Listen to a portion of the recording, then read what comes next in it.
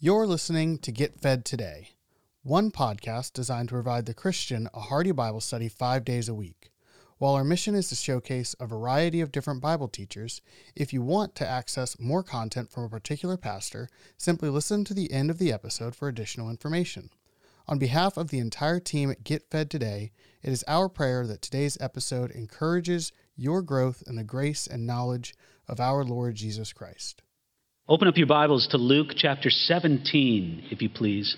Luke chapter 17. I'm just going to read to you verses 7 through 10 and give a few thoughts on this. I guess it's sort of a parable that Jesus gives here and then an explanation. Luke chapter 17, starting at verse 7. And which of you, having a servant plowing or tending sheep, will say to him when he has come in from the field, "Come at once and sit down to eat"? But will he not rather say to him, "Prepare something for my supper, and gird yourself and serve me till I have eaten and drunk, and afterward you will eat and drink"? Does he thank that servant because he did the things that were commanded him? I think not. So likewise you, when you've done all those things which you are commanded, say, "We are unprofitable servants. We have done what was our duty to do." If you take a look at the context of the Gospel of Luke, immediately preceding this, Jesus told his disciples some of the great works that would be possible for them in faith. And it's really a very encouraging, very upbuilding section. Just these wonderful things that we can do, that we can accomplish for the Lord by great faith.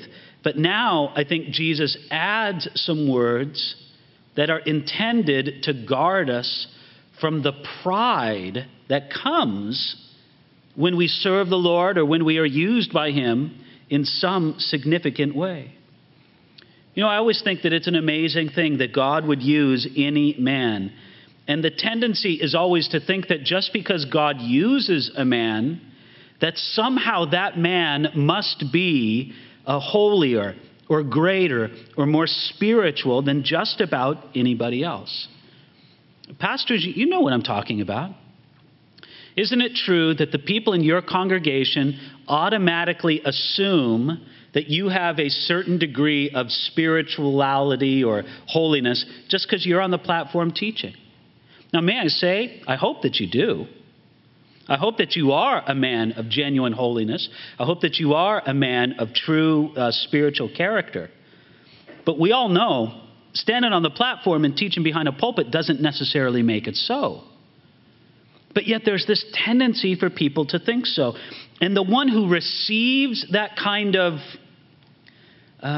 not necessarily earned respect, they like receiving it. And the one who gives it finds that it gives them sort of comfort to give it. And we got to admit, sometimes in the midst of all of that, there's times when God uses some very strange and messed up people. I mean, isn't that really the truth? You take a look at people in the Old Testament. I mean, the greatest example of this is probably a man like Samson.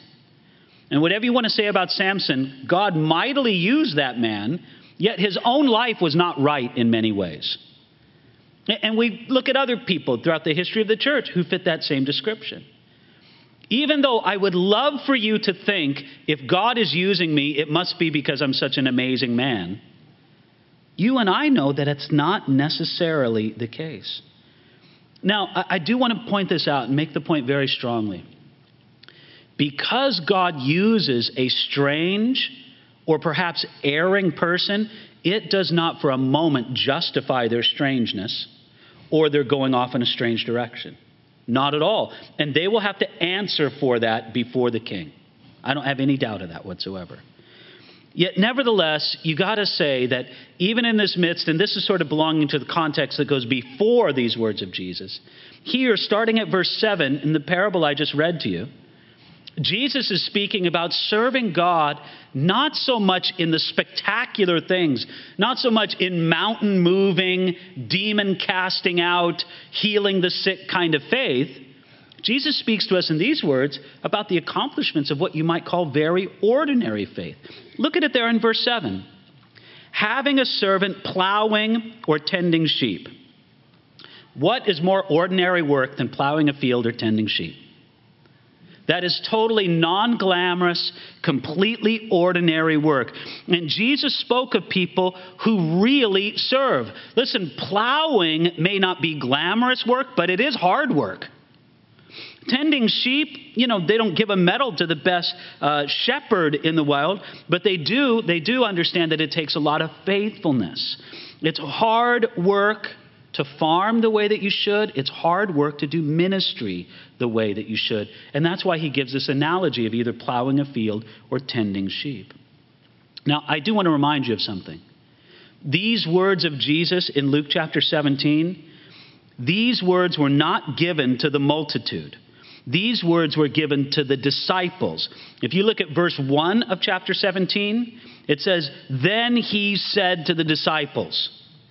Jesus was not saying, if you want to be saved, then plow the field and tend the sheep.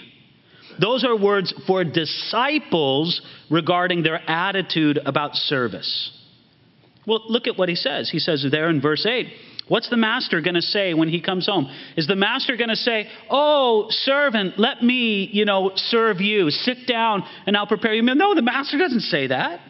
Instead, when the master comes home from whatever his day was, he says, verse 8, "Prepare something for my supper and gird yourself and serve me till I have eaten and drunk, and afterward you will eat and drink." You see, Jesus pictures a servant coming in from a hard day of work. He was either plowing or tending the sheep. And when the servant arrives home, the master doesn't compliment him or feed him or serve him or massage the servant's tired muscles. No, the master expects the servant to keep on serving inside the house. "Hey, servant, there's more work for you to do." I want you to know this. One thing is really precious about this is it shows us that there's always something that we can do to serve our master, and there's always some way that we can do it. If you can't plow, then you can cook. If you can't tend sheep, then you can prepare the master his food. There's always some way to be useful in God's kingdom. I think of that with the story of Hudson Taylor. You ever hear the story of Hudson Taylor in his older, declining years? He used to sit in a bed when he was no longer capable of any physical work, but obviously still alive. He used to sit in his bed with a great big map of China on the wall opposite his bed. And he used to just go through, and on that map of China was marked their different mission stations and workers.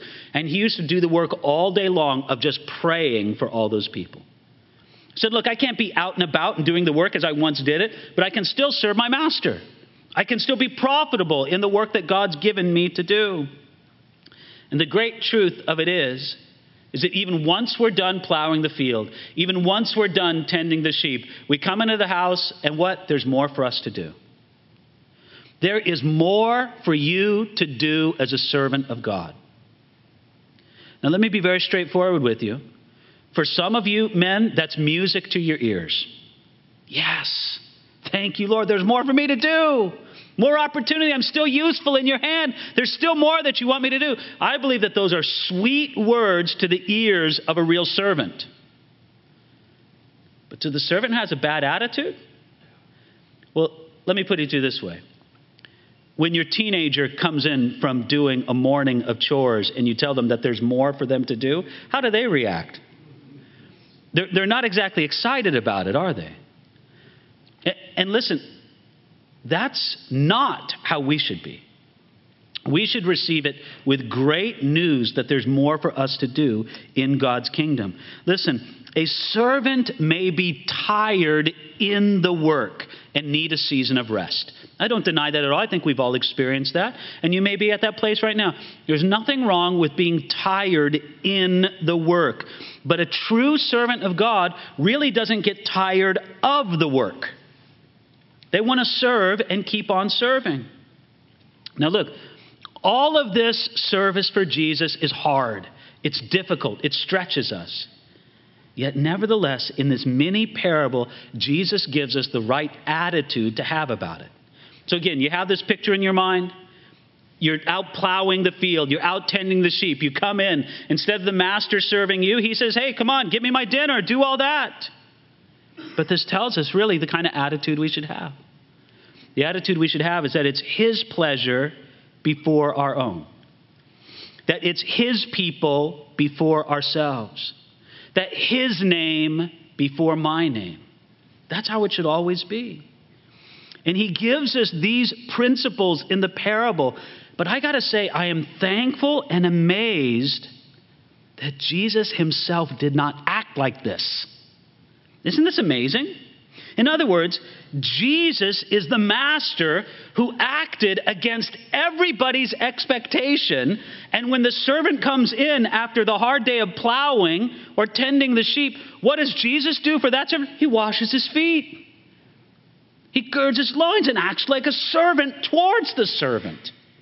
And I have to say, I understand totally what Jesus is getting at here, and I want to use it to set my heart in the right place. But at the same time, I rejoice that Jesus himself is not like the master that he painted in this own parable. And you could say that Jesus still serves his servants today. And we need to understand from this parable the attitude that we're supposed to have towards him as servants. But at the same time, we're so grateful for how Jesus loves to serve his servants. Now, towards others, we are to have the attitude of Jesus. To lead them by serving. I can imagine how this little parable that I'm highlighting for you here this afternoon could go terribly, terribly wrong. Terribly, terribly wrong. You go back home and at your next staff meeting, you start thinking of exponential amounts of work to put upon your staff and just say, well, look, this is what we learned from the parable. I don't care if you've been plowing the field. Now I want you to go out and do this other thing too. Just keep work. No. I want you to notice, towards others, we're to have the attitude of Jesus. We are to lead them by serving them. It would be a real shame if someone came away from this parable thinking that they should keep asking for more and more and more work from others in their ministry team and never thank them. Because that's what the master does here. He doesn't even thank his servant. He's not supposed to thank him. He's a servant.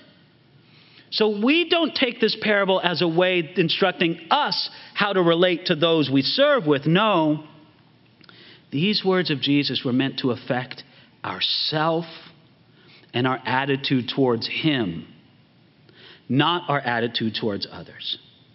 And look at the attitude that we should have. It's right there in verse 9. And I regard this as being very dramatic. He says this: does he thank that servant because he did the things that were commanded him? Now, of course, the master doesn't thank the servant for doing the things that he should just do as a servant.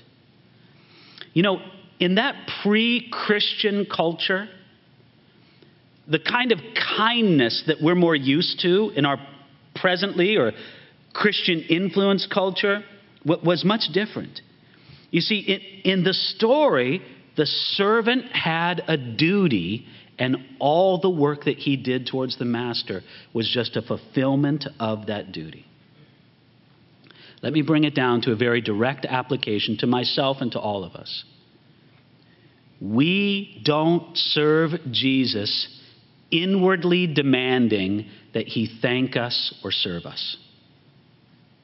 No.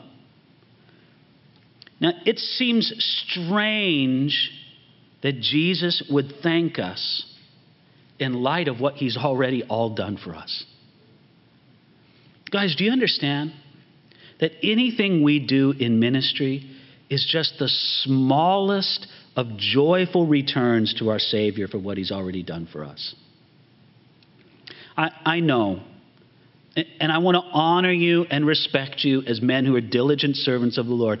And I know you lay it out. I know you make sacrifices. I know you work hard. I know there's times when you or your families feel the sacrifices you make. And I'm just going to assume you do it all for Jesus and it's wonderful and all. But listen, I don't care who in this room believes they've made great sacrifices to serve the Lord. You've done nothing compared to what Jesus has done for you. Just nothing. There's no comparison. Matter of fact, wouldn't it be a wonderful thing? Collectively, all together, if you added together all the sacrificial service that each one of us has done together in this room and multiplied it by any exponential number you wanted to multiply it by, It still doesn't measure what the Son of God did for us, what he did in serving us. So we don't expect him to thank us. It also seems strange that Jesus would thank me considering all that I've left undone. Look, it's a wonderful thing to sense that God is using you. And matter of fact, some of us we really love that, don't we? We love to put ourselves in places where we can really feel like we are the instrument in the master's hand. And honestly, there's just nothing like that, is there? God is using me. I'm an instrument in his hand. Blessed be his name. There's just something beautiful and powerful and anointed about that. Yet, the best of us recognize I've left a lot undone in my life and my ministry. There were opportunities I could have done that I didn't. There were things I could have taken a hold of that I didn't. There were just opportunities that sit. Wasn't it said that of Michelangelo, he had some basement somewhere filled with half-finished sculptures? Listen, I know very well that God doesn't have a basement full of half-finished sculptures, but I do. And so why should Jesus thank me, considering the things I've left undone? And it would seem strange for Jesus to thank me or any of us when we consider that anything we do for him is actually because of his empowering in us. I mean, honestly, isn't it funny? I mean, why should he thank me? Because anything I've done for him has been the gift of his goodness and grace. Any strength I've had to impart anything spiritual. I maybe could impart carnal things to people all on my own, thank you very much, but not spiritual things. Those spiritual things, that has to be empowered and flowing through me by the Spirit of God. And so what we have done for him compared to what he has done for us is nothing. Spurgeon said this: our service put beside Christ's is like one single grain of dust in comparison to the mighty orb of the earth. I think that's probably a pretty apt description. Now, when I think of all that Jesus has given, and when I think of relatively how little I have given back to him, it's all very humbling. I'm going to be very straightforward for you men, though. I have made great sacrifices to be in ministry. Before I was employed as a pastor, I had 2 career tracks that I was pursuing, and each one of them probably had enormous potential for me. The first career track that I had was to stock shelves in a grocery store. Now, I want you to know I was a very good shelf stocker. I really was. And so that grocery store thing, that had a lot of potential, and I laid that all down for the feet of Jesus. I just want you to know that. The other thing, which who knows where I could have gone with this, I was a school bus driver as well. And those 2 things together, formed the greatness of the career that I laid down to be a servant in Jesus' kingdom. It's not much, is it? I know some of you have different stories. Some of you have actually, walked away from lucrative careers or maybe things of acclaim or attention, which maybe don't get national attention, but within your sphere, you were a big man in what you did. And your sacrifice measured against mine seems much, much larger, and I'll admit that. But look, let's face it. Compared to my sacrifice and the sacrifice you've made, even if it was much greater than mine, what is it compared to the sacrifice of Jesus? Listen. Sometimes it feels like the life of ministry that we all live is filled with a lot of sacrifices and trade-offs. And it's very easy for us to focus on what we have given up for him and the price that we all have to pay. Now, let me say, I don't think we need to have a heart of stone about this. It's okay for us to commiserate about that a little bit. And sometimes when we gather together about this, it's almost a fit time for us to commiserate a bit about over those things. But shouldn't we always keep it in perspective and refocus our vision and say anything that I have had to endure or give up for him is nothing compared to what he has done for me. Now, here's the strange thing about this. There is almost no rational or logical reason why Jesus would thank me for what I have done for him. Yet he will. Now, I don't say that anything based on me. I mean, the same is true for you as well. But do you remember what it says in Matthew chapter 25? That he says that he will say to his servants, "Well done, good and faithful servant." Isn't that the thank you from Jesus that we long to hear?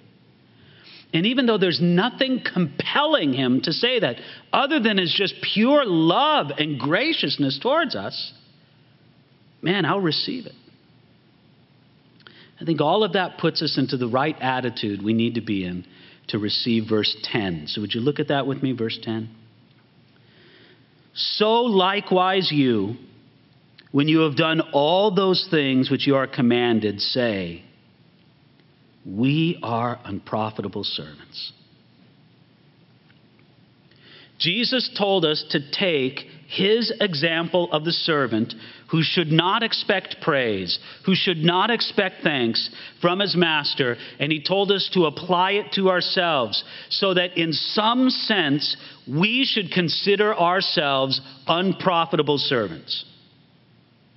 I mean, what way should we consider ourselves unprofitable servants? Listen, let me tell you first of all what Jesus did not mean. Jesus did not mean that we should serve God with a false sense of humility.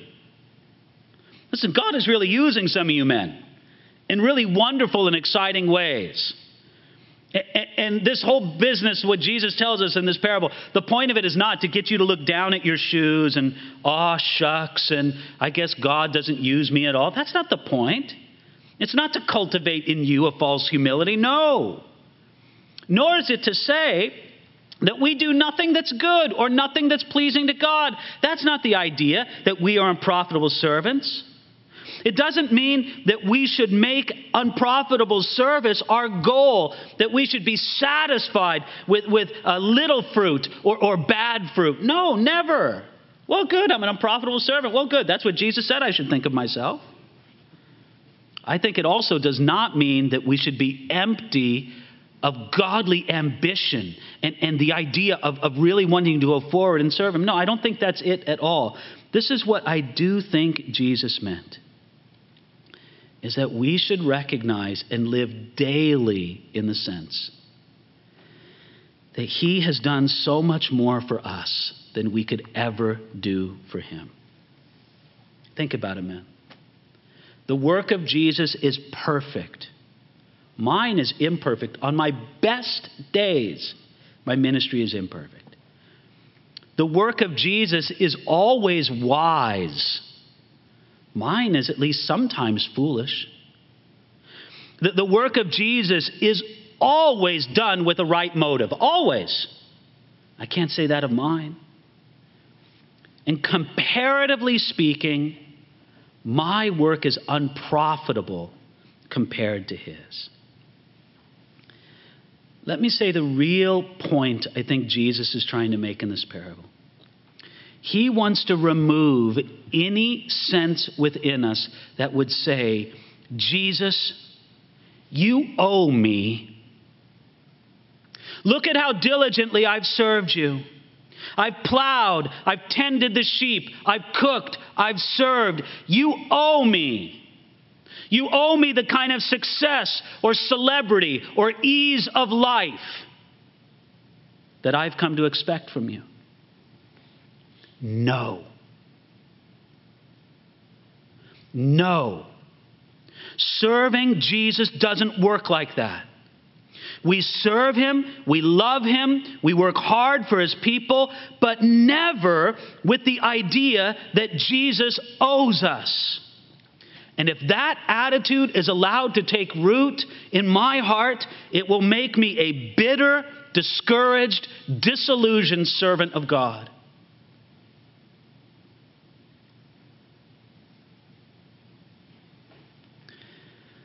I've seen men ruined by this. good servants of God. Yet they kind of felt like God never answered his end of the bargain. You know, they never got the success or celebrity they thought that should belong to them. And they were wrong enough to think that somehow Jesus owed it to them. In this sense, Jesus owes me nothing. I owe him everything.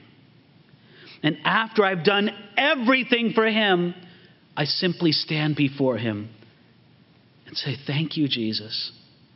I am an unprofitable servant. Don't you think Paul showed the same attitude in 1 Corinthians 15, where he said, I'm least of the apostles? That was sort of his attitude. Because he understood this, and this is it from verse 10. He says, we've done what is our duty to do. You see, this is the attitude that Jesus wants to bring us to. That what he did for us was out of true and pure love. What we do for him is out of proper gratitude and duty. Now, by the way, this is why it's so important for us as Bible teachers to emphasize what the Bible itself emphasizes. The primacy of what Jesus has done for us. You know, you go through Paul's letters, and isn't that always the pattern? He talks about the great things that God has done for his people and then how we behave in response to that. And so we always want to put ourselves in that place of emphasizing what God has done, and what we return to him is simple gratitude and duty. I mean, isn't it just what it's included for us in 1 John? We love him because he first loved us. And when our hearts are right, we live and we act as if we're happy to have the privilege of being allowed to serve God. And in context, we are happy to serve him. Even if it includes some great acts of faith, including the great act of faith, if you look earlier in the chapter, of forgiving others. So we simply ask Jesus to refocus our vision. He is the master like no other master. He's the master who serves his servants. I still can't get over that one. And then we serve others and we work with others with that same attitude towards them. But at the same time, we personally refuse to serve Jesus with an attitude that says, you owe me. Because he doesn't. And we realize that what Jesus has done for us infinitely surpasses anything we have done, are doing, or will do for him. And then finally, at the end of it all, we are delighted to serve him. Are we not? Do we not simply say, thank you, Jesus. Thank you for letting me, this unprofitable servant, serve you and be an instrument in your hand. It's a tremendous privilege that we should always be grateful for. Father, bless these men. I think of the many different fields, the many different spheres of ministry that they have. And I pray in particular, Lord, that you would deliver them, that you would deliver each of us from an attitude that thinks that you owe us anything because we work hard to serve you. I pray, God, that you would give each one of this in this room a refreshed vision of working hard for you and for your people, but never, never with the attitude that it earns us something before you. No, Lord, anything that we do is only our duty to do. We thank you, Lord, for the privilege, and we praise you together this afternoon. In Jesus' name, amen. Amen. Thank you for listening to Get Fed Today. Today's sermon comes from Pastor David Guzik. If you enjoy the message, you can access more of Pastor David's teaching ministry by visiting enduringword.com.